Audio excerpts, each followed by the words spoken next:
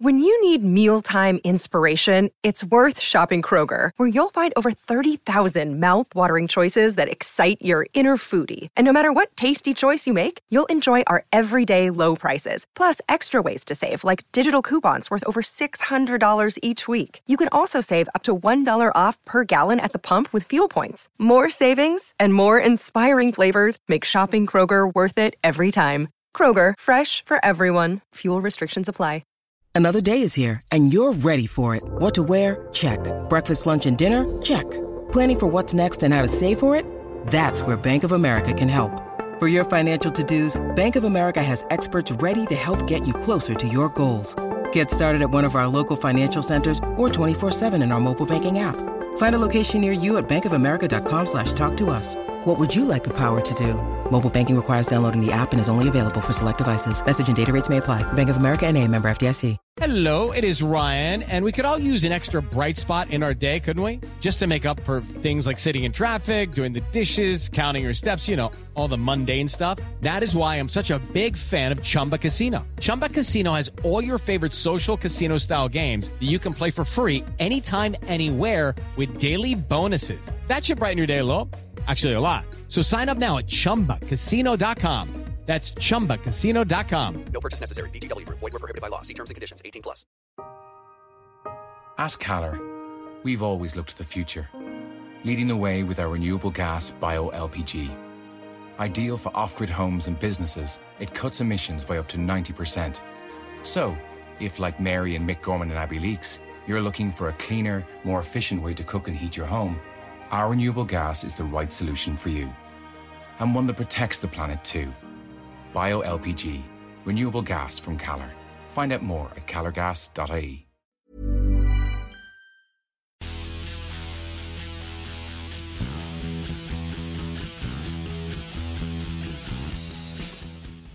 Welcome to episode 83 of the bloodandmud.com podcast. I am Lee Calvert, the editor of bloodandmud.com, and the gentleman over there just returned from a long weekend of...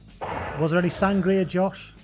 There wasn't actually any sangria. There was some paella, and there was me pronouncing a lot of C's as just to amuse myself. They don't do that in Valencia, do they? I don't know. Did it anyway. Don't care. Massive tourist. Anyway, yes, I've been in Valencia all weekend. It was lovely. And I'm also Josh Gardner, by the way. That's right, Coming to you from the yellow-skied, red-sunned, post-apocalyptic wasteland that is Britain. Yeah, if at any point we have to break off from recording this because basically my chimney stack has blown off, then basically we'll apologise for that in advance. Yeah. What have we got coming up tonight? Well, we've got a player spotted, of course. Got a bit of news. An exclusive Rob news. Yes, it's been a very newsy day today. It's been a newsy day, a lot of it about Rob, maybe. We've got some rugby pick and mix coming up. We've also got our usual of what we've learned. I don't even want to say it too early because I'm so excited about the really big thing that's happened this weekend. And all of you out there who are regular listeners to the pod will know why we're so excited. If you've come along that's new, stick around and we'll try and explain a bit later on as to why we're so excited. Yeah, I'll put it this way. I was taking time out of a very boozy evening sat next to the beach in Valencia on Saturday night to keep very close eye on a game that involved no team that I supported. Yes, the biggest game in the weekend was in the Challenge Cup. Let's just say that. Oh, yes.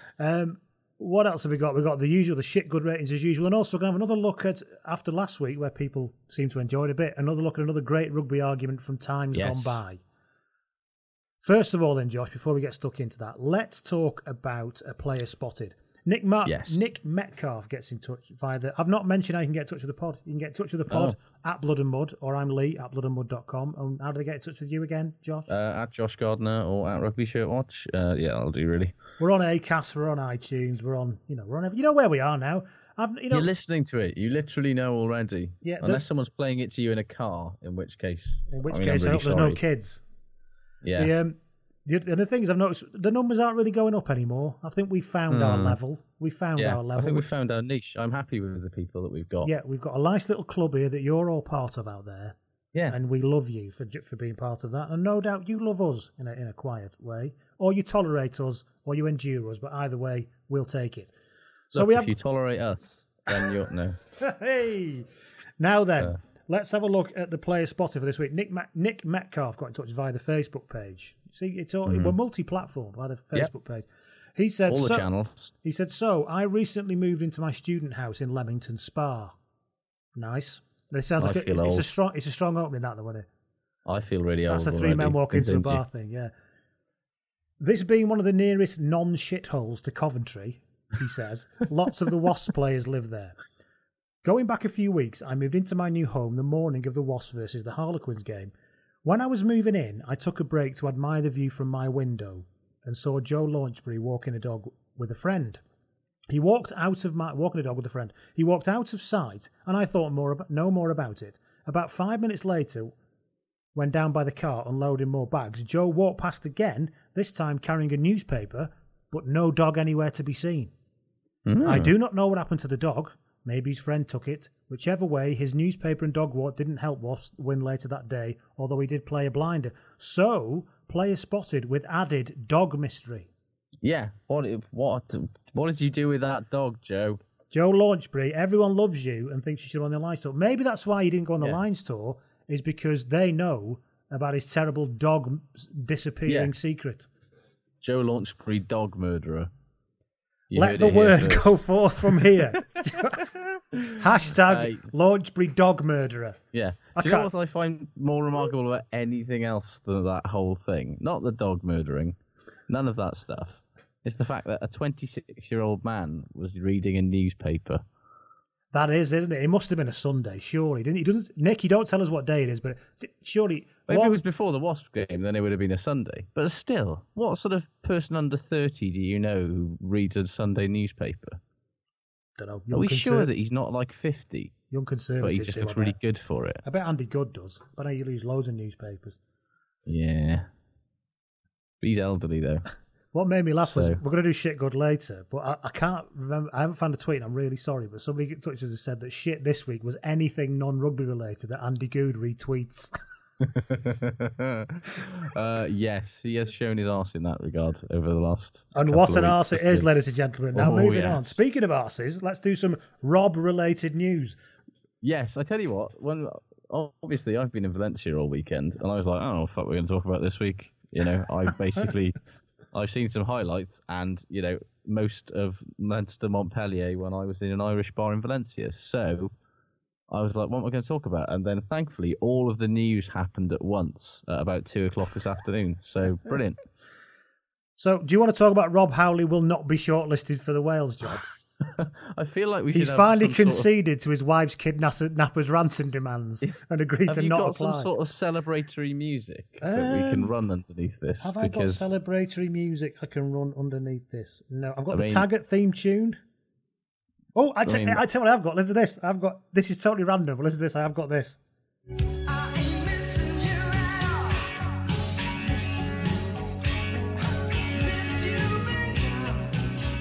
That didn't really work because for some reason that didn't come through to my end, but I did enjoy you dancing in your chair. It was Missing You by John Waite.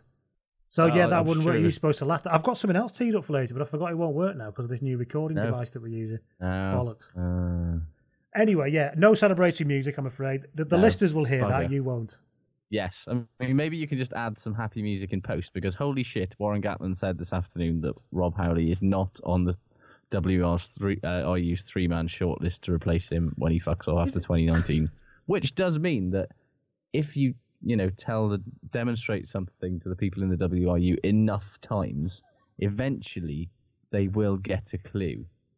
Like, there's only so many times you can be woefully inadequate, but before even the WRU goes, no. And, so brilliant, as far as I'm concerned. Yeah. I mean, is it just me that thinks it's a bit weird that his current boss has just gone out in public and saying, he's not going to be on the shortlist? And this is a press conference where he was asked about the whole Sean O'Brien thing and, defended Rob Howley's comments, qualities as an attack coach, and then was just like, he's not getting my job, though. Oh. It was a very weird press conference from Warren Gatland for a variety of reasons, but we will come on to that in a little bit. Yeah. But, so good news. After 2 attempts to take over Wales, both of which, were broadly failures, he's actually managed to finally put them off. So thank fuck for that. And here's hoping Wayne Pivac. I suppose the question is... I just hope Wayne Pivac keeps his sort of post-November 2019 clear, because... That was going to be my question, you see, but you moved on. I stopped because you were moving on to it anyway. Was around... So you think it'll be Wayne Pivac, do you? I think it's going to be... The list is probably Wayne Pivac, Dai Young, and somebody else. Yeah, maybe Steve Tandy. Why not? Failing forward is basically what he does, so... What else have we got here on the news? Another Rob-related news. Rob Andrew is still launching even more people under the bus. Fuck me, that guy just will not quit, will he? I know he's got a book to shill. No doubt a shit book, by the way. Yeah, but imagine how boringly written it will be. I know. But, just give it a rest, mate. There's no need.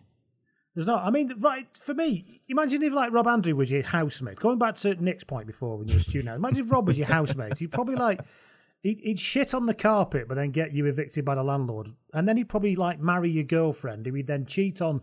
He'd divorce her, then somehow get her to give him all of her belongings in the divorce settlement. Yeah. Which he'd then burn in the street, which would incur a council fine. But then he'd get the council officer sacked and install himself as director of waste services before being knighted to the services to the community. Then write a book about how everybody's shit apart from him. That's basically Rob Howley's life. Not Rob Howley's life. Rob Andrews' life. Too many Robs. Yes. We did say it was Rob Heavy. You can't blame us for that. Rob Heavy sounds like a singer of an 80s metal band. Yeah, and on basically so we have Rob Heavy. No, he's just such a prick, isn't he? That's all you can. What do you call it the day? Has there any other person got out of his way to be more of a total ring piece? I know. That kind of sums it up, doesn't it? But he does I thought that Lancaster was very dignified in the way that when he was asked about it, he was just basically sort of covertly said, well, he didn't fucking say anything about that at the time, did he?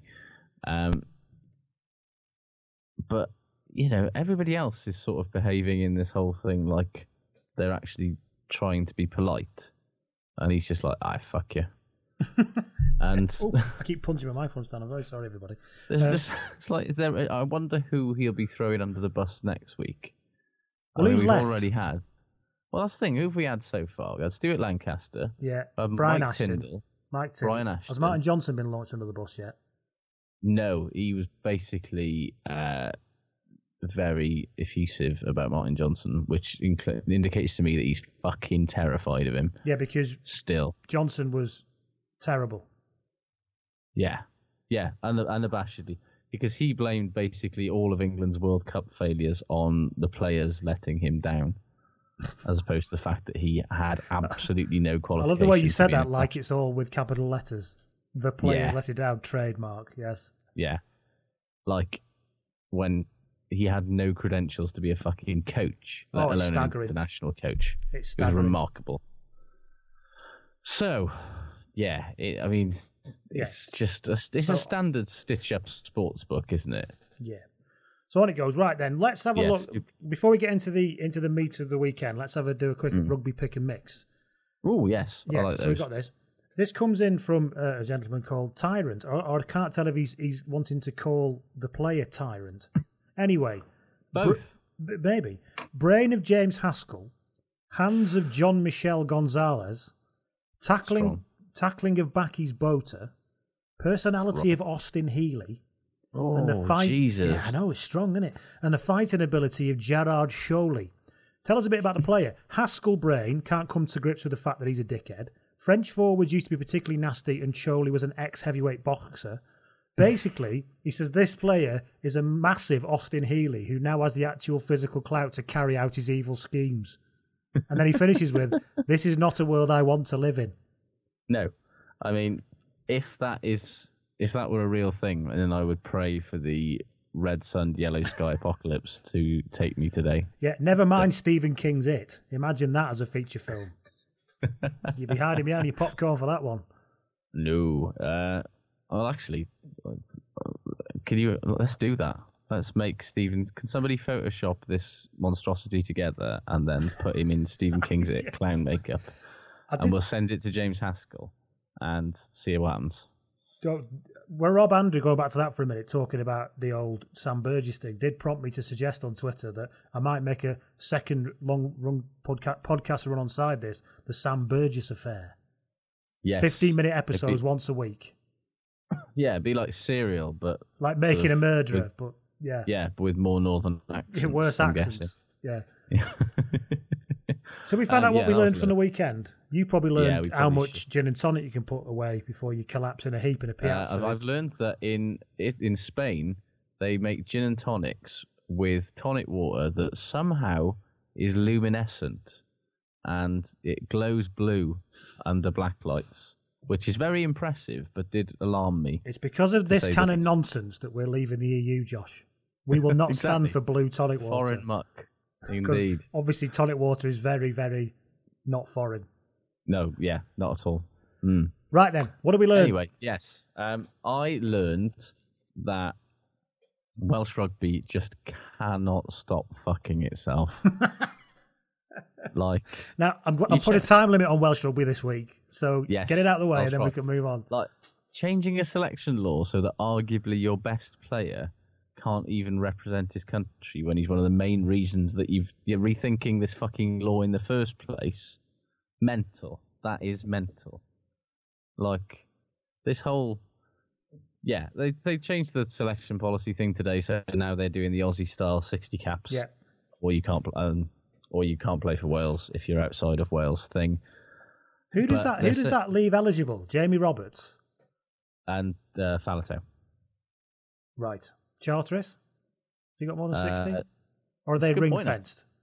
Are they still going to have the 5 ring-fenced players plus the 60 caps? No, that's the thing. It's purely... they're saying that it doesn't apply to people who previously... Like, they're being really weird about it because they can't... It's almost like they don't have a fucking clue what they're doing, isn't it? Charteris has got 74 caps, so he'll be fine. Has he really? How many of them was him coming off the bench like a horse doing a cartwheel? Well, he kind of started that many. Honestly, who knows? But like, yeah, it's a weird one because, the whole reason this whole thing started was because people kicked off because Dan Biggar and Rhys Webb left, and rightly so. And now they're rejigging this whole thing so that Rhys Webb is now basically had his international career ended. Because he signed a 3-year... Well, he's committed to a 3-year deal with Toulon, and he's 28 years old. Like, he doesn't deserve to be the fall guy for like the WRU's failure to confront reality about how the best players in the world, of which he is one. Let's not beat around the bush. He is probably one of the better scrum halves in the world, and they can't accept the reality of how much that sort of player earns now, and so. Yeah. He's only got, 30 caps? But a large reason of that is because he's suffered several massively horrible, serious injuries in his career, at least one of which suffered while he was playing for Wales. And they're going to punish him for that, effectively. Well, I suppose they've decided to draw the line somewhere, because we just said, didn't we, look, he's going to still be playing anyway. This is all a nonsense, but they decided to draw the line somewhere, I suppose. Yeah. But the thing that really got my back up was when Gatland was asked about it. His response was basically, oh, well, he hasn't actually signed that Toulon contract yet, has he? Like, he's committed to them in principle, but he could always pull out and he could always decide to sign with Wales. Like, that is bullshit. Like, why on earth should any player be expected to turn down double the money at 28 years old because he wants to continue to represent his country in the exemplary fashion that he has for the last 6 or 7 years? Like, would Gatland take 50% less of what he could get elsewhere just to keep coaching Wales? I doubt it. Gatland would go elsewhere and get 50% more somehow. Exactly. Of course he would. And anyone would. And it's just so hypocritical and there's so much muddled thinking. And basically one of Wales's best players is paying the price for it. Like, it's so fucked up. And there are so many stupid decisions being made. But, like, it's just wrong for me that like Webb is being basically made the fall guy for the WRU's truculence and ridiculousness over the last 5 years with dealing with this massive issue of keeping Welsh players in Wales. We had a few tweets about this, as you can imagine. What it did like is Robbie Alexander got in touch and said double shit for him is that Ross Moriarty could now be ineligible for play for Wales. Yeah, he would be, but he's going to sign for the Scarlets next year. So is that the news? Is that the tip? As far as I'm aware, yes, that's going to happen. And also, Joe Tarring points out, and this is very, very true, getting rid of Gatland's law only to replace it with a system that continues to deny Aled Brew his rightful recall to the national setup. Well, there is that, certainly. He could always go back to the Dragons, though, couldn't he? Well, I imagine that he wouldn't go anywhere near the Dragons with a fucking barge pole right now because he's playing for Bath. Starting for Bath. Yeah, at 31 or 32 years of age. But, it's the problem is that, it's fine they're doing this, but they're not actually fixing the problem that is the national dual contracts thing. The pot isn't nearly big enough to pay for all of the players that they need to pay for. It's a total unmitigated clusterfuck from start to finish.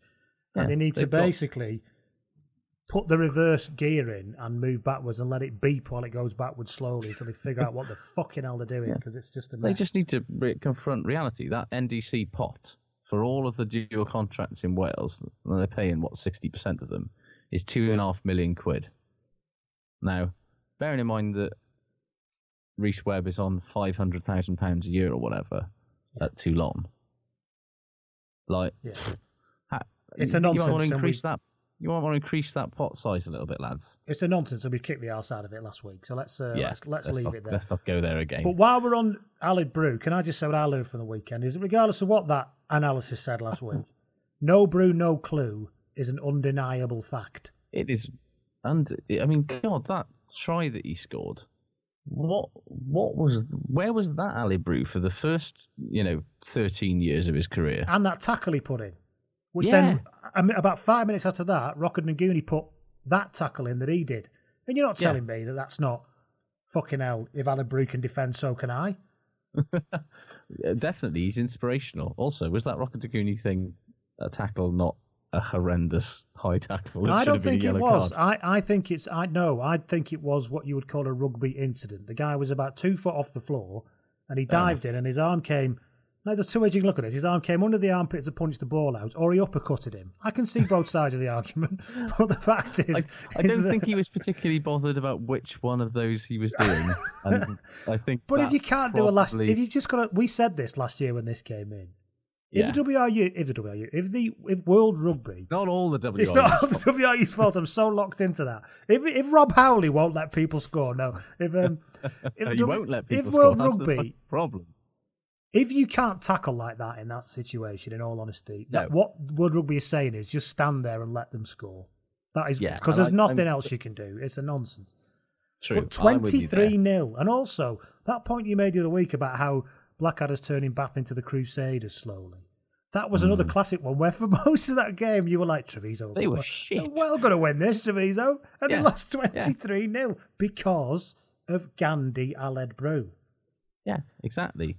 Speaking of that Brew tackle, though, the people's reactions to the Farrell tackle on Foden demonstrate how rapidly the game is changing in terms of what is a good tackle and what isn't, and how confusing it is for fans and officials and everybody. I've seen, a variety of people, all of whom make fine points, say it's a penalty, it's a clean tackle, it's a yellow card, it's a red card. That's a very good point, isn't it? That every time you see these debates, every person, whichever position they adopt, you think, that's a very good point. Even though they're arguing for three very different things, that's very true. He's got a fair point there. He's also got a fair point, and him.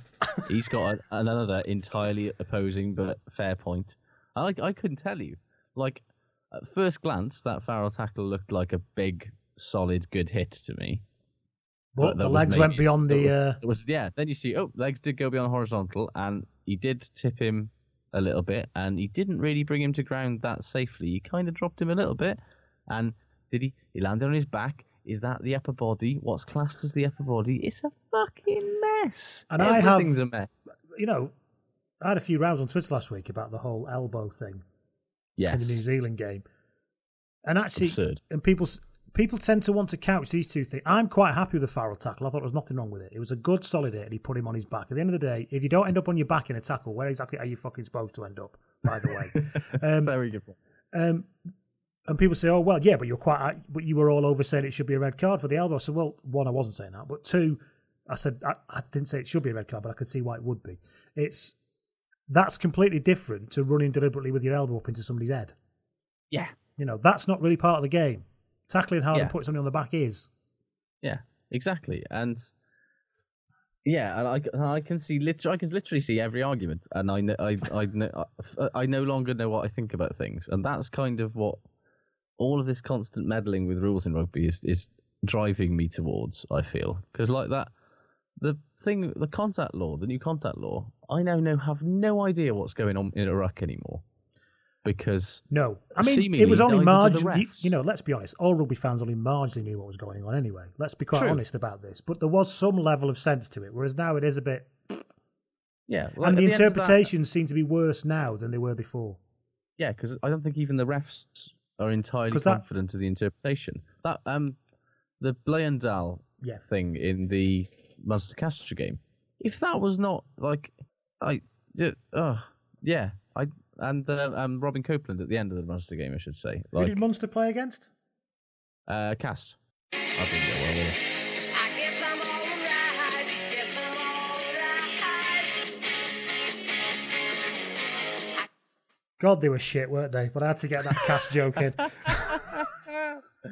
Have we got some dodgy coming up as well? No, I haven't got any dodgy coming up. No. Anyway, Gomez maybe. Anyway. The first Gomez album was all right. Oh, that's controversial. Anyway, the Robin Copeland knocking the ball out of the Castres scrum half thing at the end of that Munster Cast game. Yeah, they TMO'd that, and they said it was fine, but Robin Copeland clearly had his hand on a man who was clearly over the ball. Doesn't need to be another man there, so he's part of the ruck. And so, if you've got your hand on a ruck, you're part of the ruck. That's what it used to mean, anyway. I've given up. And also, there's loads of times now where not any idea, and neither do they. And there's loads of times now where people are just tackling, not even letting go of the ball, standing up and then ripping it off, and nobody's calling it. Yeah. Whereas actually, as soon as it hits the floor now, there's an offside line. Apparently. Yeah, it's a fucking mess. Apparently, they're reviewing this in December because remember we said. Oh, they just implement these things and you're fucked now. They never change them. But they are going to review it in December. And I just thought some sense comes through. Fucking rid of it immediately. It didn't need to happen in the first place. And all you've just done is bollocksed up the contact area and made it much easier to defend because you just spread out and nobody bothers to commit to a ruck anymore. It's just, awful. It's one of the worst rules they've ever brought in for just sucking a lot of the fun out of the game. Yes. Other things I learned. Go on. For supposedly the best defensive fullback in the business, Lee Halfpenny hasn't got a fucking clue where to put his head in a tackle, has he? And for being one of the best kickers, it looked like he had a flump for a foot. Yes, that wasn't ideal either. But so how many times have we seen him do that exact thing? Line up a man perfectly and get his head and all of that completely wrong. And he's injured himself a few times doing that. And it's like... He can't tackle with his left shoulder, can he? No, Lee, learn where to put your head, mate. It's basic shit. And you're going to really hurt yourself. That's another thing. Properly hurt yourself. He really hurt. Remember that game against Australia where Curtly Beale scored the breakaway try in the 81st minute or something to ruin my life? Again. Halfpenny attempted and once again failed to make a tackle in basically the exact same circumstance because he got his head on the wrong side and really badly injured his neck. But it's odd that he's perceived as a very good defender, isn't he? I think positionally he's good and he does tend to put people down most of the time, even if it's with his head. But I think if he's attacking on his left, like you say, he doesn't like tackling with his left shoulder, so he tries to get his right shoulder in there, and it just absolutely ruins his form entirely. And usually he drops off the tackle, and at worst he gets himself injured. Speaking of outside backs, here's what I learned at the weekend: that Ashton looks just as stupid with the ball bouncing over his head in France as he does at And on a related... I love Johnny McNichol's little pirouette to take it off him, though, because it just felt like such an unnecessary dick move. It did. I'm sure it was necessary in his mind, but the fact that he just sort of was twirling as he did it, as he might as well have been flicking V's as he was going over the line. And and during that game as well, go back to that injury. When he got injured, Stuart Barnes watched the replay about 3 times of that incident and went, Steph Evans has got his head the wrong side there, really hurt his head. Oh, Steph Evans, he's not done too well there. It's like, well, I can maybe understand. One, you're a professional, you shouldn't get them mixed up, but I suppose this does happen. But Lee wears a hat and Steph doesn't. That's not really that hard to spot, is it? No, and he has got a telly right there. And probably someone in his ear going... Yeah, and they have both got their numbers on their back, and he's got a team sheet in front of him. So yes. And all of that. Also, in related news, I cannot fucking wait until Johnny McNichol becomes Welsh. Yes, you've made that point before, but you know it will all go wrong in some way. Once he is Welsh, it will start to go terribly. You know that, don't you? Yeah, or he'll just decide to play for Scotland or something. Who could blame him? Here's what I learned at the weekend. Do you know where there's a massive wringing of hands about the fact that players are all basically getting killed within 2 weeks of the season started because there's too many games, there's too many collisions, and everything's a nightmare. And the only way that we can solve this is by having a 27-month season where they have to play against hippopotamuses or something. Well, basically, it got me to thinking, because I was thinking about the Champions League in football and what the European Cup used to be like. If we wanted to solve this problem, why don't we just have a straight knockout competition? Yeah. Then you wouldn't have to win, 14 games or something to win the European Cup? Something like that, yeah. Yeah, the problem with that, though, is that most teams would only play like a couple of games in Europe, and they would get less revenue. Of course, I can see all the problems with it. I'm just saying. Do you know what I mean? Why don't? There's not enough. There's not enough jeopardy in sport these days. Now that people aren't getting aren't getting the straight knockout. I'm like things like, for example, whatever the fuck they call the EDF Energy Cup these days. Why the fuck that isn't just straight knockout? I've got no idea, because no one gives a fuck about it anyway. So why not just, like the British and Irish Cup, why isn't that just a straight knockout? But imagine these two draws of the weekend if they had to play till somebody won. Yeah. But I'm not, I like the European Cup. I'm not being that guy. I'm just saying it's interesting that people are very concerned about player welfare unless it means they may have to take a cut in money. Yeah, and then instantly, everyone on all sides gets a little bit uppity. And I'm not saying that one side is right or one side isn't. I'm just saying that nobody really wants to compromise here, do they? The players don't really want to have any less money, but they want to play less games. The owners want to make more money, but they want to make out like they give a shit about player welfare, and everyone's broke.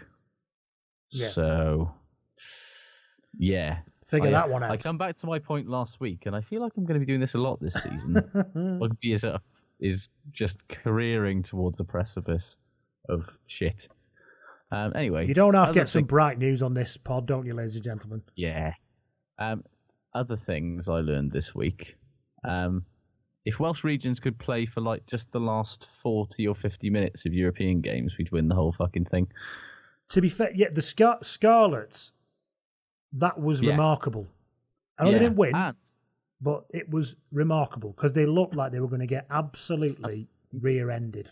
Well, equally, the Ospreys, first 15, 20 minutes of that game, they looked like they were going to get dicked. They conceded 2 incredibly soft tries. They looked an absolute shambles, and somehow managed to be within a point with 79 minutes gone, and scored 2 really good tries, which they haven't done at all this season. Even the Blues were struggling against Lyon in the first half, and then absolutely cut loose in the second. I mean, all of them just in the case of the Ospreys and the Scarlets, they just need to stop giving themselves these massive mountains to climb, because stirring an impressive but ultimately vain fight backs are all well and good, but maybe don't put yourself in the hole in the first place. Yeah. What's the biggest thing you look back on and think, I wish I'd not spent my money on that? Oh, Let me start with mine while you're having a think, right? Mine is either the Ford Fiesta I bought for 700 quid when I was 21, and it failed its MOT so catastrophically 2 months later that the mechanic was genuinely mystified as to how I was still alive, having been driving around in it. It was either that or the Vax window vacuum I bought the other week, only to get it home and realise that the squeegee was too wide for the panes in my sash windows. Now, that's a fucking middle-class problem for you there, by the way. Incredibly middle-class problem. I would say probably tickets to Indiana Jones and the Crystal Skull. Ooh, that's a good shout. That is a waste, yeah. Yeah, that was a lot of waste of money, big style. Well, yeah. None of those things, even if you add them all together, are as much of a waste of money as Willie LaRue is. He occasionally looks quite good, though. Oh, does he? Yeah, but not good enough. He has been he's not been very good for the last couple of years. Let's not beat around the bush here. And what's he doing at Wasps? Wasps is emotionally. Emotionally, what are you doing in Coventry, Willie? Honestly, what are you trying to work through here? I know it's an absolute shit tip. Is it just making... have you not moved to Leamington Spa? Is that the problem? Or Warwick? Maybe that's what it is. Maybe because he was unfamiliar with the area, he literally moved to Coventry. And he lives on Walsgrave Road or something. I'd like to make a joke about some crap place in Birmingham, but I don't know the area well enough. I lived in Coventry for a year. Oh, I forgot that. Yeah, you did, didn't you? Is Willie LaRue living in Hillfields? Is that the problem? Because is that what it is, Coventry people out there? If there are Coventry listeners out there. The Coventry listeners, they're fucking loving that. Yeah. Priest, oh, they love it, yeah. Quality on the bus now. Humor. You don't get enough Coventry humour in your lives, I'll bet. Does Willie LaRue spend all his time going round and round the ring road because he doesn't understand how to get off it, and that's really impacting on his training time? Because he doesn't understand how the robots work, because that's what they call traffic lights in South Africa, isn't it? I've got a South African sister-in-law who's very lovely, but she calls it a robot. That's incredible. Yeah, that's one of the most charming things I've ever heard. I'm delighted by that. Yeah, unless she's just winding me up and taking a piss, she could be doing that. Possibly. Yeah. What else did I learn as we move on? I learned that, speaking of South Africa, Supersport in South Africa really don't know what players look like. Have you seen this? No. Jack Berger posted, and it was posted by Martin North to us, who said, and it's the Saracens team, and it's the Saracens forwards. Number 6, Maro Itoje, but the face is the face of Courtney Laws. That is... Oh, and then it gets even better in its randomness, okay? So they've done that now that's obviously got the whole questionable, thing with that. Yeah, but it's not especially that. For a South African TV station to do that. That's very unfortunate on a whole variety of levels. But it's not that. It's also the fact that then in the backs, they've got Nico Bendenen's picture for Liam Williams as the winger. That's brilliant. They've got Ben Foden as Chris Wiles. I'm assuming it's a receding hairline that makes them think that he might be... Oh, I'm looking at this now. It's great. Oh, that's brilliant. And who is that they're saying is Andy Good at fullback? I've got Alex no Good, idea. sorry. It's a bit blurry and I can't see who it is. It sort of looks like if Ali Brew grew a massive beard and some hair. But it's because it's quite blurred. But it's definitely Ben Foden. It's definitely Nico Bendenen as Liam Williams. And I don't know who Alex Good is. But it's definitely not Alex Good. That much I do know. I tell you what, though, that layout, that looks like the Sky graphic. So I wonder if Supersport used Sky's graphics. And if so, did Sky do this? Possibly. I didn't see the beginning of the game. So, but it's on Supersport, isn't it? So, bizarre. How can you get that so wrong? So, not just one, getting one player wrong. Callum Clark's wrong. Callum Clark's wrong, I've just noticed. Callum Clark is wrong. You mean he's wrong full stop, but his picture's wrong as well. He's double wrong. Turbo wrong. Yeah, he is. Who wrong the fuck square. Is that? I don't even know who that is. It looks like he's in a Wasp shirt. I don't know, honestly. I know a bit about rugby. I don't know who these people are. Yeah, who are all these people? That's so weird. I mean, Jamie George just looks delighted. As he always does. Ezekwe looks like he's got the flattest head I've ever seen, and also someone shining a bright light into his face. Speaking of Saracens, they don't have saved their best for Europe, do they? I learned that much. Whoa. Holy shit. It's almost like they've sort of like said, right, we've let everybody fuck around long enough for now. We've given a bit of hope to everybody. Let's just crack on, shall we? Yeah. Liam, commence smashing their faces in, please. Kevin Sorrell is on the coaching team there, and it made me remember. Do you remember back in when Andy Farrell was on the playing staff? They had 4 people who all had Rel at the end of their names. I don't know why. This isn't even that interesting. It just made me remember. They had Barrel, Farrell, Sorrell, and one other. I can't remember, all in the same team at that time. Remember, yeah. It always made me Donald Barrel, Andy Farrell, Kevin Sorrell. We're all going to market. It sounds like a nursery rhyme. I know, it does. It sounds like a nursery rhyme or some sort of like mnemonic way of remembering it. Barrel, Farrell, Sorrell, 30 Days Has November, something like that. Yes. But Saracens fans out there, was there a 4th one with the Barrel, the Barrel, Farrell, Sorrell thing? True. Or was it just those 3? I can't remember. Where were we up to? Come on, have you got anything else? I don't know. I've learned that Nemani Dodolo needs to stop wearing a scrum cap because it's really confusing to me. Because, as I said, I was watching this game in an Irish bar in Valencia, so there was no commentary, and I kept saying to myself, why is this lumbering second row hanging out on the wing like ooh, that prop could shift. Yeah, and then all of a sudden, oh, fuck. And when he scored, I was like, oh, fuck, it's Nemani Dodolo. All right. I mean, yeah, because it's a new development for him. It sort of, I don't know, I like being able to see his shiny bald head as he's sort of careering down to the all 22 stone of him barrels along. Fucking hell, he still barrels along though, doesn't he? Jesus. As Bill McLaren would say, like a runaway milk lorry, like a runaway milk float. Yeah, he took some stopping on Saturday, and they were not stopping him. Well, they were, and then they weren't. And they weren't. Yeah. While we're on France, can I just say, I'll just make a point there. It has to be said that Racing 92 must be the most glamorous club you've ever seen in your life. Their ground looks like Sardis Road. It's terrible. And nothing against Sardis Road. I love Sardis Road, but it's not very glamorous. Yeah, everything against Sardis Road. And, yeah. But no, it's weird, isn't it? Aren't they moving into that new arena next year? They want to move somewhere. But yeah, they'll still only have 37 people watching, no matter where they go. It's bizarre. Oh, no. Maybe they're thinking that, the U Arena it's now called. The U Arena? It's going to have 32,000 capacity. Why? They're opening. Are they planning on doing something else there? Yes, for 40,000 for concerts. I've got to say, it's not for the rugby, is it? The International Bull Competition. It says that a movable stand will allow it to be used for indoor sports with a capacity as low as 5,000. I feel like they could probably do that with the rugby as well. That's a stretch, isn't it, really? That's a stretch. Yeah, anyway, have we learned anything else, or have you got anything else there? One more thing that I've learned, actually, speaking of France, La Rochelle, bags of fun. But I don't really know what's going on with Quins. No, apart from Marcus Smith looking impressive again.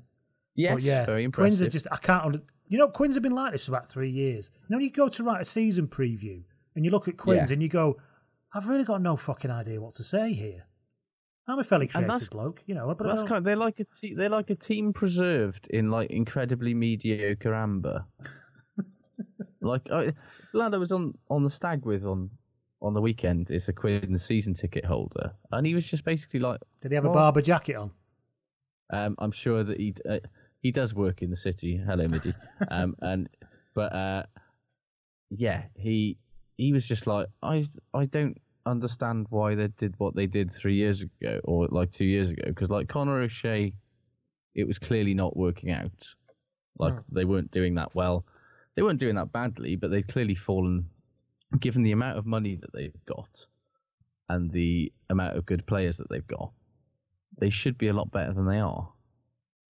And yet they kind of were quite, for aside from that one Premiership win, they've been very average under Conor O'Shea, and then he went. And their decision, instead of like, let's have fresh ideas, let's do something different, let's kick things up a gear, they go for Big John Kingston instead, who's part of the team already.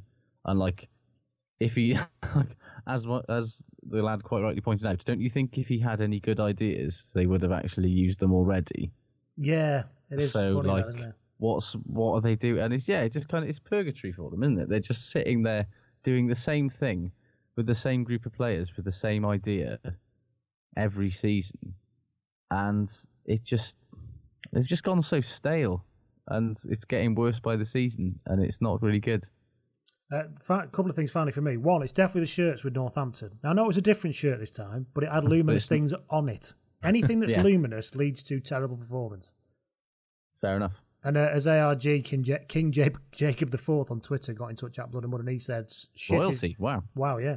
Saints clawing their way back to form and confidence, only to have it crushed by a Saracens juggernaut, even worse than before. We've all been there, mate.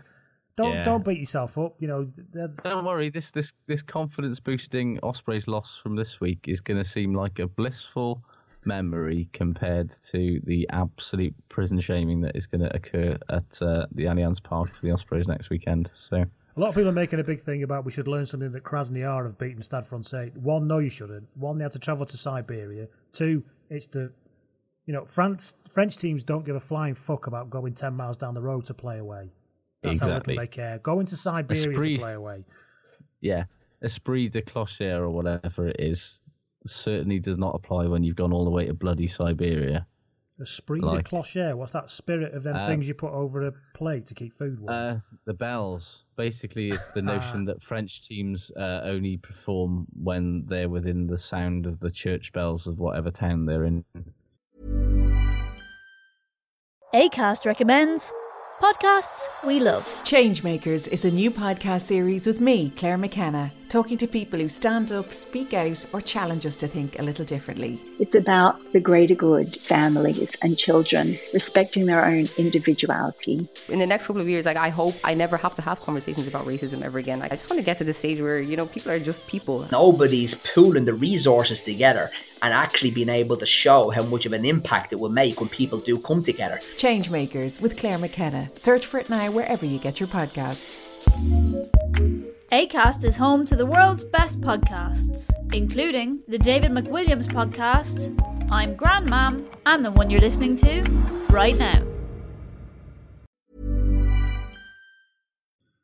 Now we've done the weekend, can we get onto the real fucking proper news from the weekend? That's getting off. We've wasted too much time. We've wasted too much time on this already. It's fucking happened. It is on. It is the fuck on. The Cuthbert Plisson Cup has, as Adam Baldwin pointed out on Twitter, it now has a growing global footprint. Oh, yes.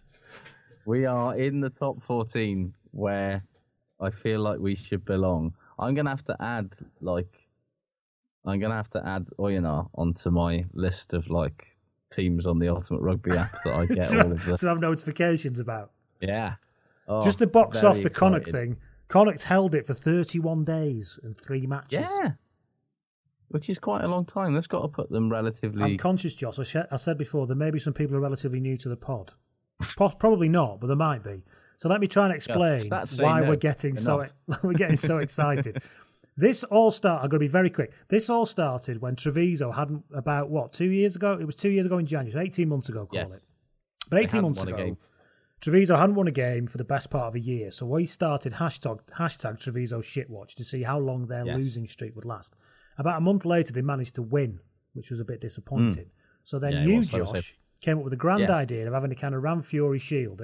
Whoever beat Treviso, whoever Treviso beat, then got this pretend trophy. We called it the Shitwatch Cup.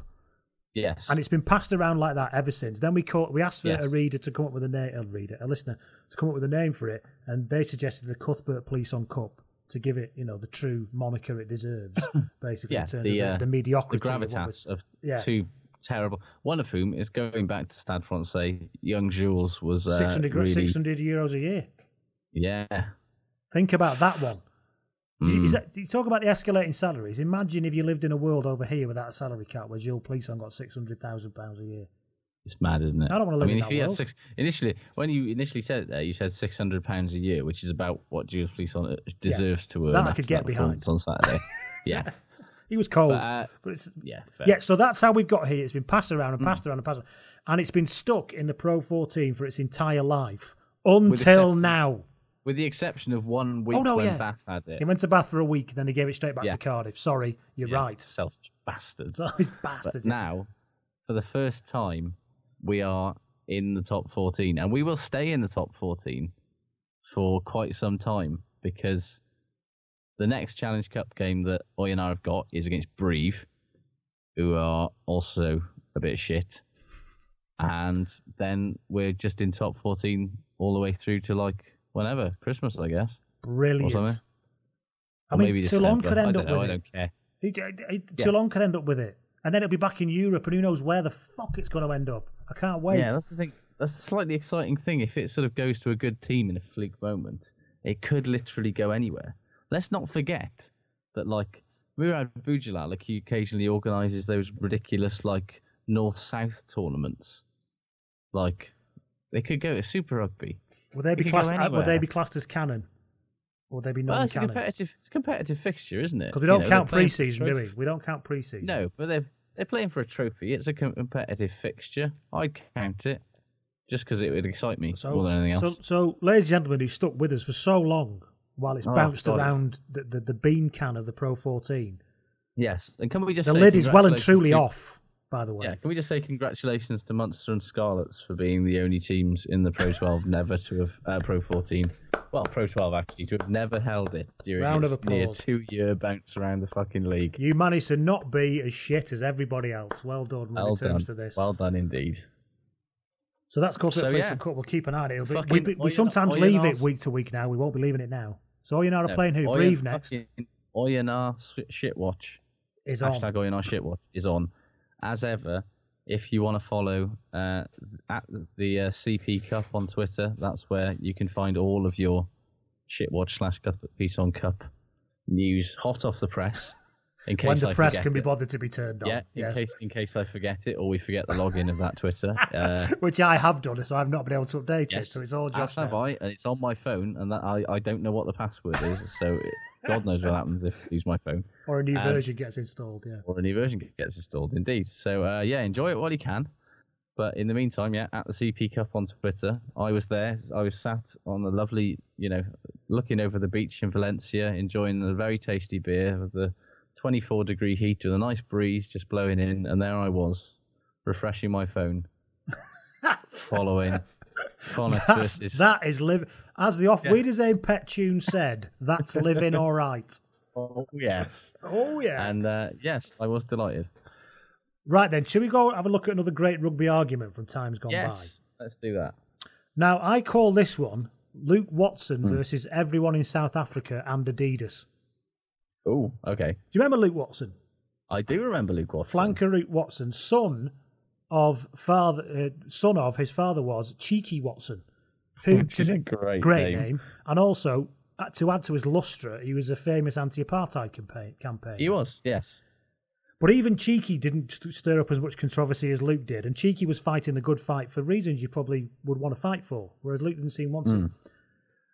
Watson was first not selected by the Box in 2006, despite some recent showings in the Super 14 of that year. Many felt the non-selection was due to his personal issue between the flanker and the then-coach Jake White, but White denied this, saying that it was basically because he thought Watson was a bit shit at rugby. I'm paraphrasing, obviously, but that's kind of what he said. Watson was finally selected in 2007 after much political meddling by the board to play against Samoa and let's go, he put in an average performance against Samoa in 2007. You won't remember this, listeners, but he did. Watson, however, had seriously seen his arse and decided to vent to Sports Illustrated that White lacked integrity. And not content with, that's hard to believe, isn't it, that Jake White lacks integrity? No. Not content with rubbishing the coach in print, he also set about Captain John Smith as well, questioning his leadership credentials and stating that the Springboks had lost their pride and passion. Jesus. He didn't confine his arguments to the national stage either. Following a substitution for the game against the Stormers, he refused to turn up for a press conference with the coach, and in 2008 was stripped of the captaincy of the province after the players had apparently lost confidence in his leadership skills. Jesus. Amazingly, Watson also managed to anger his sponsor Adidas by being filmed in training wearing Nike boots. Fuck's sake. Seriously, Luke. Yeah, this, unlike everything else in his life, was actually sorted out internally. But perhaps his greatest controversy occurred in the past few months of that year, with his speech to the Ubumbo Rugby Festival in Cape Town. Among other things, he was reported as to have said that wearing a South African jersey is a burden, and that I struggle to keep myself from vomiting on it. And also that the South African Rugby Union is rotten to the core and run by Dutchmen. Which, if you don't know the South African thing, Dutchmen are the kind of, obviously, people of Dutch extraction, Afrikaners, yeah. Cheeky claims that his son has been misquoted out of context. How'd you get that quoted out of context, by the way? God. So basically, he was stopped from the autumn matches in Europe because he refused to get on because basically the touring squad that autumn then wouldn't get on the plane with him when he was in the Springbok squad. Yeah, God, I sort of vaguely remember all this happening at the time. It's just as a sort of thing about Luke Watson's rugby career. His Wikipedia page, the section controversies, is substantially longer than any of the bits about his rugby. I kind of love him. I do really love him because he just doesn't give a shit, does he? Well, he's a bit of a I've got real sympathy for him, but I can't help but think that I think he's like a very principled person, but also at the same time he's a bit of a kind of like teacher's son kind of thing going on, you know, because like Cheeky Watson did loads of stuff playing like integrated mixed rugby teams and stuff in South Africa, which was a big part of his work of anti-apartheid stuff, which is obviously brilliant and but it does feel like he was a bit of a kind of helicopter dad, overbearing dad kind of.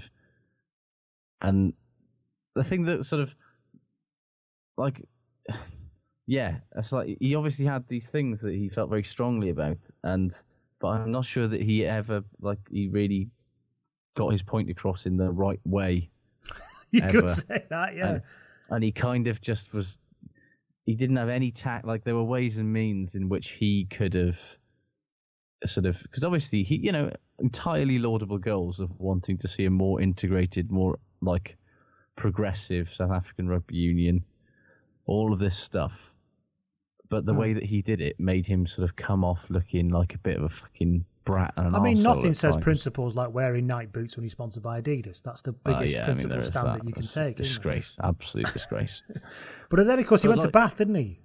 But that's the thing, like, because when you took him out of that environment, where obviously, like, he was famous before he even put on a rugby shirt in South Africa because he was Cheeky Watson's son and all that, yeah. And that is a huge problem. You know, it's the Jordi Cruyff problem, really, isn't it? What, he was shit at football? Is that the problem? Well, yeah, and that's, you know, he didn't want to have Cruyff on the back of his shirt because nobody wants to deal with that legacy. And obviously, you know, his dad isn't, I mean, Johan Cruyff, but like his dad is a big figure in anti-apartheid stuff and in South African, you know, sporting on the South African sporting landscape. And it's just like, where do you?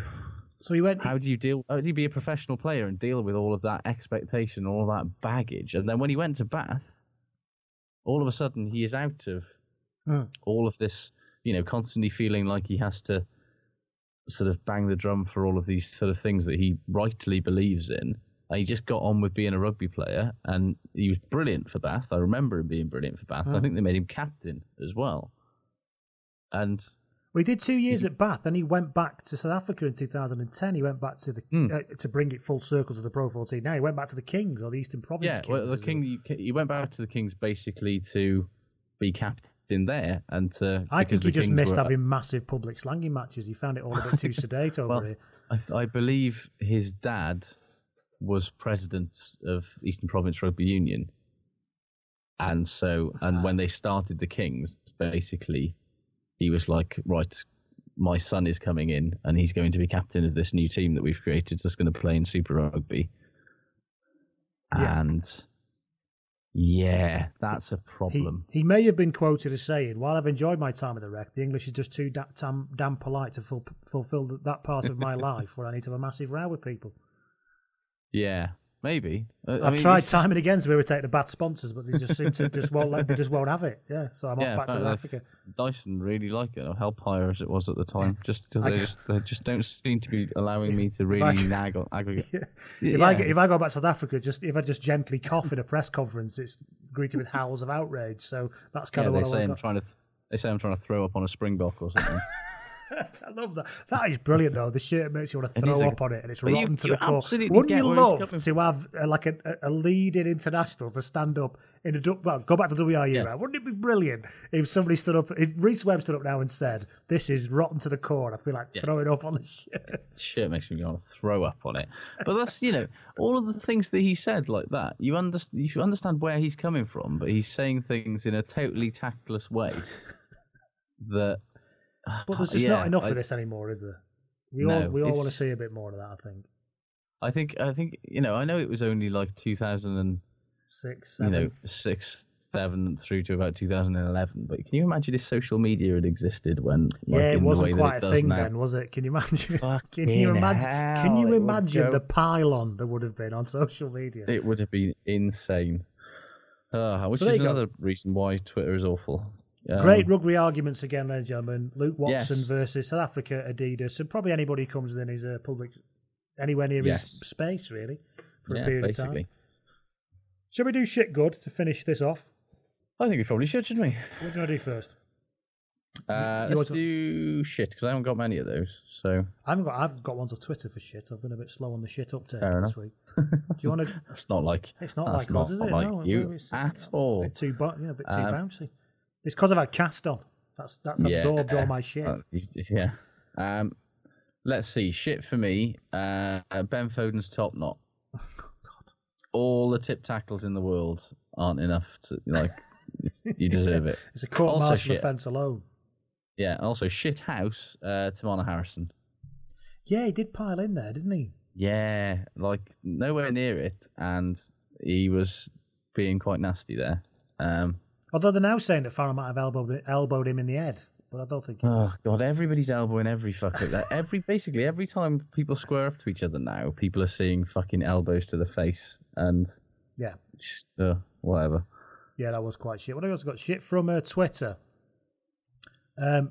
Andy got in touch on Twitter and said that shit literally was whoever went to Pontypool Park before the game on Saturday and actually shat in the stand. It was a human shit in the stand at Pontypool Park. Insert your own joke, non-Pontypool fans, but seriously, there was even a photo of it. It was so minging. Literally shit. It's Pontypool, isn't it? They're animals down there. Who knows what Ben Jeffries will say about this? I can guess exactly what he's going to say about it. He'll have a whinge on Twitter again, I'm guessing, and get all haughty. Don't do that. Don't shit in a rugby. I think he said that this was the reason why they really need to close off and put some fences up around the ground. To be honest with you, I'd agree with him on that. I think that's pretty compelling evidence. Yeah, I played... When someone does a poo... I played at Blaenavon once, and they had all cages around their little stand that they had there.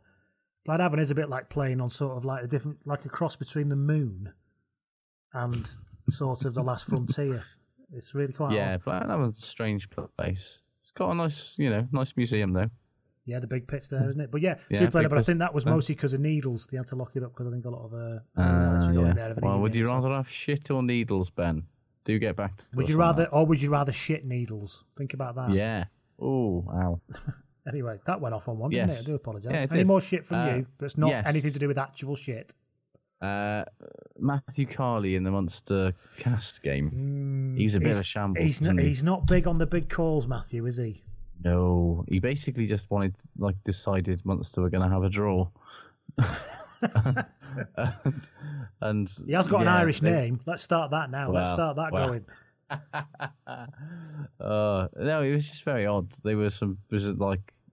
Some of those decisions that he made near the end of the game in the second half were just very strange and very confusing, and It's a fucking hard job being a ref, I know, but he had a bit of a stinker. Speaking of being a ref, Toby Baker got in touch and said, ref-related stuff. Toby Baker got in touch on Twitter at Blood and Mud, and he said, shit was Francois Lowe putting his hands on someone's eyes.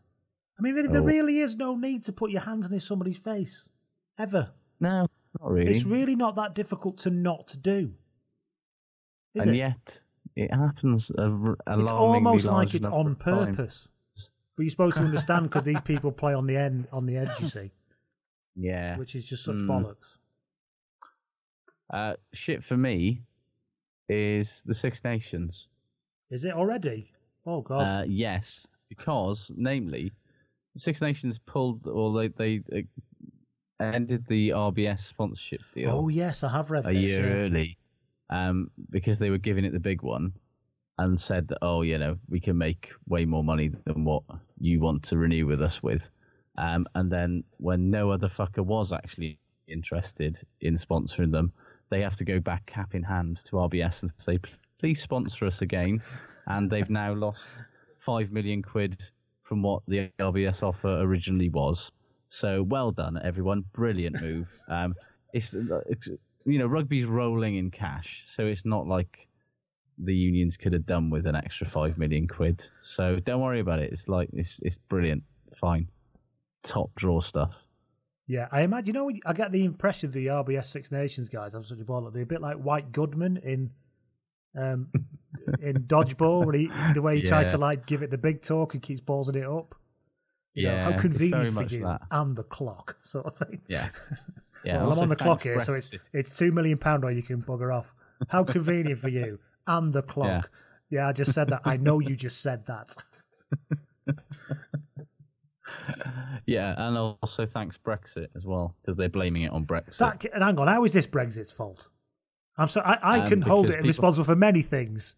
Yes, honestly, apparently I'm confused with this one. People don't want to sponsor something that features 3 British things because of the uncertainty about Brexit and people won't play rugby after Brexit. I think they're basically like they went to a load of British companies and they were like, we can win.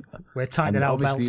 The only people that rugby know how to try and appeal to in terms of trying to get sponsorship deals are big financial companies.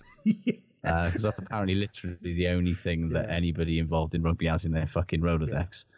So, and I think they were just not very keen on spunking a load of money on sponsoring the Six Nations when they're all about to have to move to Dublin or Amsterdam or Paris. So, it's coming. It's going to be the Greg's Six Nations Championship or something. I'll see it. That'd be fitting, though, wouldn't it? That'd be brilliant. Absolutely. And they're going to rename Twickenham the fucking Barbadome or whatever. So the Wonga Dome, like Newcastle. Right, yeah, so that was shit. What else have we got for shit on Twitter here? Oh, Dave Garrick. I didn't see this, Dave, I'll be honest, but shit, he's saying Haskell flopping about like a fish when caught on the wrong side of the ruck to convince the ref he wasn't interfering. I haven't seen this, but apparently he gave it the full ground shagging underneath the ruck and everything and looked a bit ridiculous. God. So I haven't seen that, I'm afraid, so I can't say anything. Thanks for telling me, but I haven't seen it. I can't wait till somebody sends you 7 million videos of that. Thank you. I'm sure I'm going to get it. Thanks very much. Yeah. Also, somebody sent me videos been doing something with the JCB. He's obviously got a deal with the JCB. I've not watched that either. Really. Just to make it clear to everybody that I don't watch this stuff to wind myself up. I haven't watched them. No, he's going to have a massive media career when it's over. I've accepted that. I'm getting used to the idea. Leave me in peace. Have you resigned yourself to the fact that he's going to be on the Six Nations every single year? Yeah, with that massive. Once he retires. What a depressing thought. Let's enjoy rugby while we just have to look at Austin Healey. And not the massive, freak Austin Healey that was suggested at the beginning. Right, what have we got that's good? Tiny chopsy one.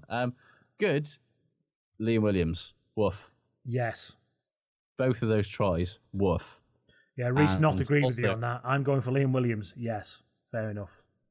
Yeah, and also that line that he hit that set up the other try was also woof. He is.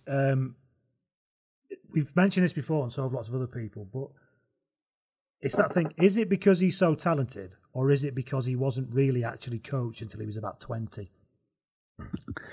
I do wonder if it's a little column A and a little column B, yeah. But whatever it is a joy. Like the fact that he scored on both wings doing basically the same thing i.e. taking the ball out wide, a ridiculous step, and then a really nice finish. That's quite impressive. But of course, it could have been Nick Abendinen doing it, so it's all very confusing. Yeah. He's a bit short, Nick Abendinen, so I don't think he'd have made that second try. But the people say he's not as good at the wing as he is a fullback, but he didn't look bad with 14 on his back on Sunday, did he? If he's allowed to, I think he looks good anywhere. He's allowed some freedom, and if you let him do that, because you can tailor your attack to say, well, actually, whatever number you've got on your back, you're the one that gets freedom, and everybody covers for that. That can be done. But that's what they make.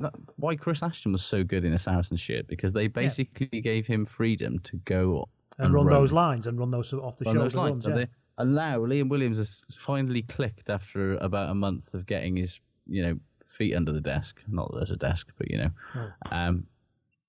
that he can do that, and it could be quite a scary prospect for everybody else, I think. What have I got as good? Robbie Henshaw, famous referee baiting gobshite Robbie Henshaw. But anyway, him stopping Nadolo after being bumped. So Nadolo come flying. You've all seen this, but Nadolo come flying through, bumped him on his arse, and it was amazingly athletic actually. As Henshaw was going down, he basically then span and managed to do a tackle around the ankles. Yeah, he pirouetted on the floor on his haunches and then went back at him. It was amazing, and then stood up and managed to rip the ball off him. Say what you like about Robbie Henshaw, he is an absolute physical specimen, and Nadolo is a big old man, but it's the way that he sort of tried to do the tackle and then sort of did this weird arm movement thing that I liked, as if he was sort of falling over like a cartoon. But then somehow managed to turn that into a positive play. I was amazed by that. It's incredible. Then, go on, Brett. One. Yeah. Also, was that illegal what he did? Which bit? The clear out. I think where so. He won the turnover, because that was clear. To go back to the original point, who cares? Yeah, new rules. That's a ruck formed. Yeah, offside line. You shouldn't be doing that. He came straight in at the side, over the top, and we've done this before. Do you really want to rob the game of that? That was one of the best things that happened this weekend. Fuck no, but they're trying to rob the game of that, and that's the thing that annoys me. Anyway. What I did love as well is Nadolo as well later on, because we all love Nadolo, don't we? He did an absolutely massive hit on Adam Byrne later on. Yes. And when Byrne was splattered on the floor, Nadolo did the brilliant "I've just battered you" double chest slaps. He's lying on the floor, so he hit him and just went like this on him. Yeah, that happened to me once. I was playing sevens, I think, and I dived. I actually dived on the ball, the wrong side of the ruck. I was completely offside.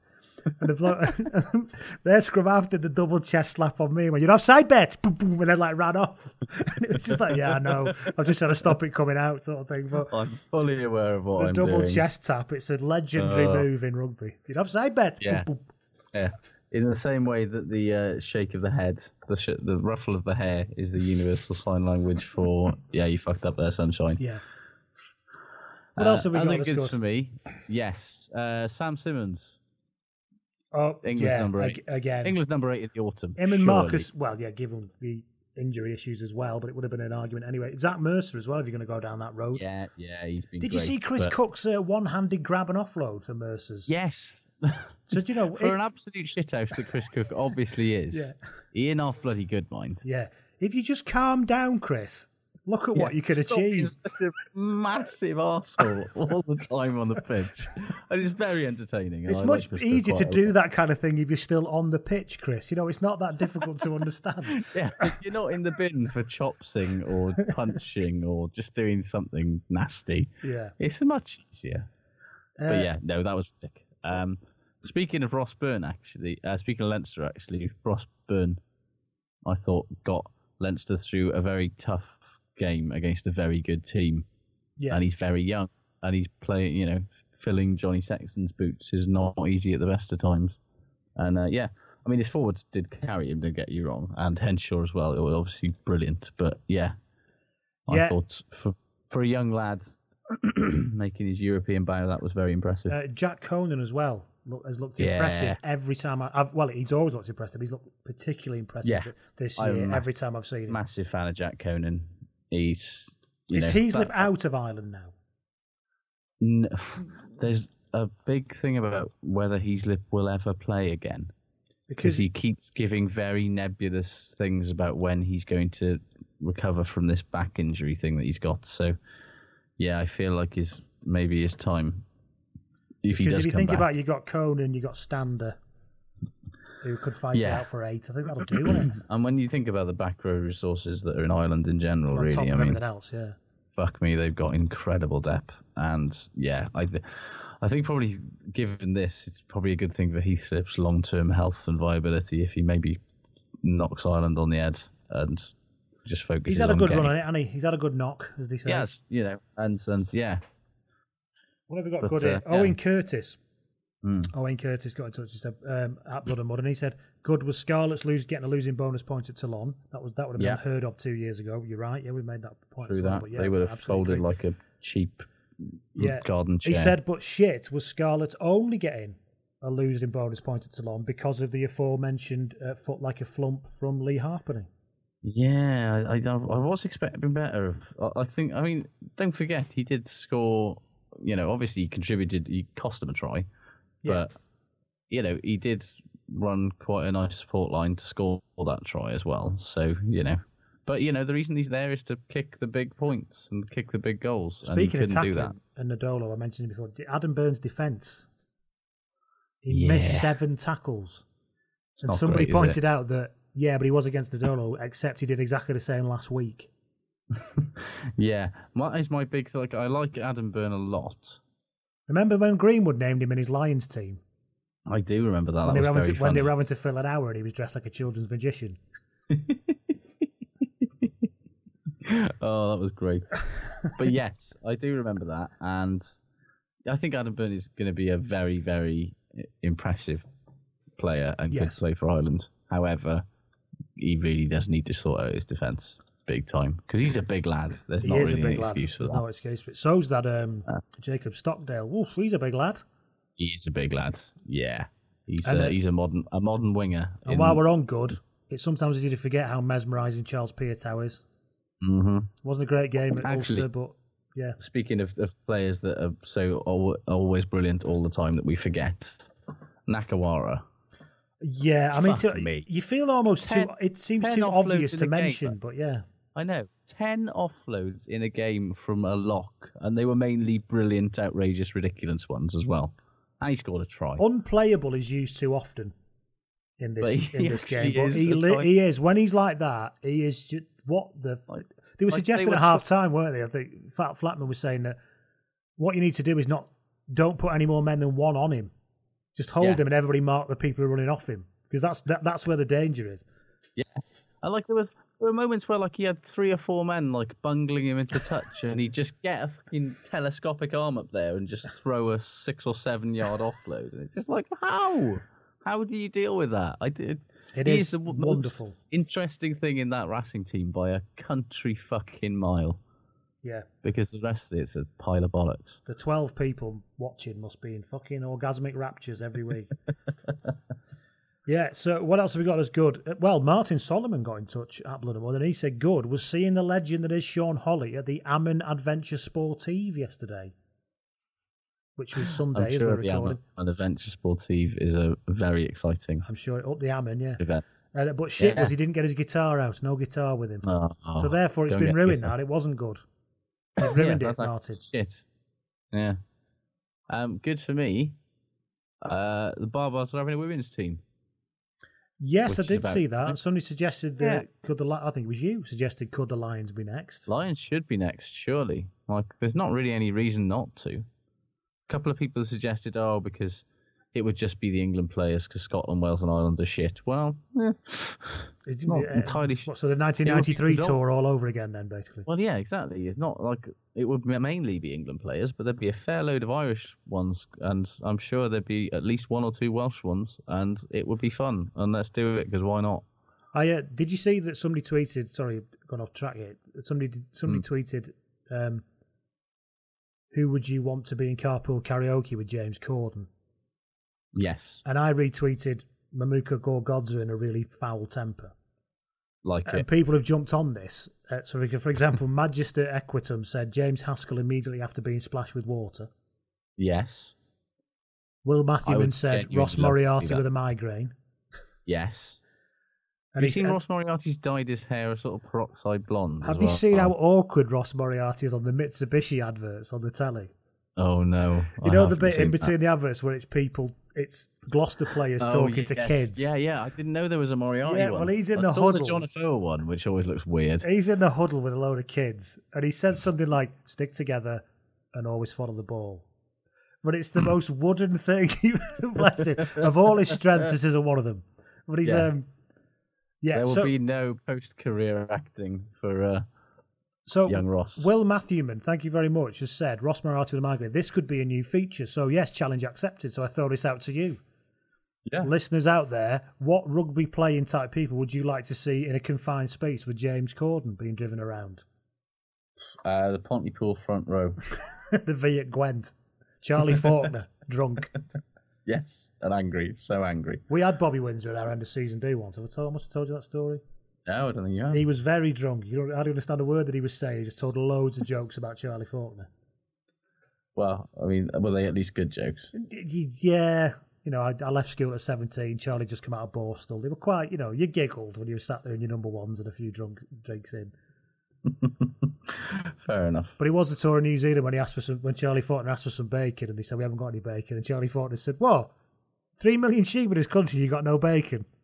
I'm pretty sure that's not true, but it still made me laugh. That is great. I want that to be true so badly. Sorry, I went off on one there. Have you got any goods for us before we finish? No, I think that was me, actually. I think it was. Ali Brew, obviously. Well, we've already covered it. It's a standing item, but Ali Brew, yeah. But actually, genuinely did play well. And the mystery of it rolls really on. good. Don't try and understand it. No. It's like the Cuthbert Police on Cup. Don't try and understand it. You never understand it. Just enjoy it. Will Gaines last week tried to do some kind of, spreadsheet with it. Don't. No, fuck that shit. Sports science is killing sport. Yeah. And it'll kill Ali Brew, and nobody wants that. Yeah, don't let Opta anywhere near Ali Brew. That's what I say. Oh, they do a horrible tweet with his name at the end, wouldn't they? What would they put? Brewed.tea. Home brew. Pot. Something like that, yeah. With something awful. Anyway, thank you all for joining us this week. Yes, indeed. Again, thank you for subscribing. Thank you for your contacts. Thank you for everything. Please, and tell your friends if you enjoy this, if you think they might enjoy it, and let everybody know. Because, let's get a few more listeners in the club. Yeah, and let's face it, we're not paying for advertising anytime soon. There'll be no promoted tweets or Facebook boosts from us about any of this stuff. We get some adverts inserted by Acast to cover our costs. But that's about it, really. So thank you for your patience with those as well. Yeah, exactly. Just spread the word. Tell your friends. Be our street team. Indeed. And also, I will just drop this in. Like Josh has got his Rugby Shirtwash website. I've started a football podcast now. It's called Ness Undorma Podcast. It's about 80s and 90s football, so have a look at that if you fancy it.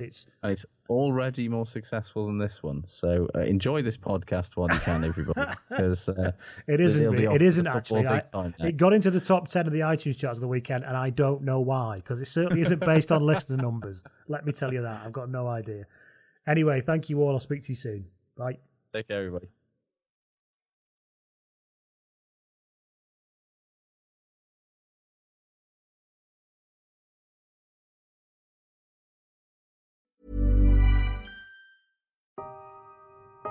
At Caller, we've always looked to the future, leading the way with our renewable gas bio-LPG.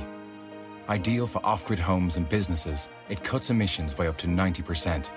So, if, like Mary and Mick Gorman and Abbey Leaks, you're looking for a cleaner, more efficient way to cook and heat your home, our renewable gas is the right solution for you. And one that protects the planet too. Bio-LPG, renewable gas from Caller. Find out more at calorgas.ie.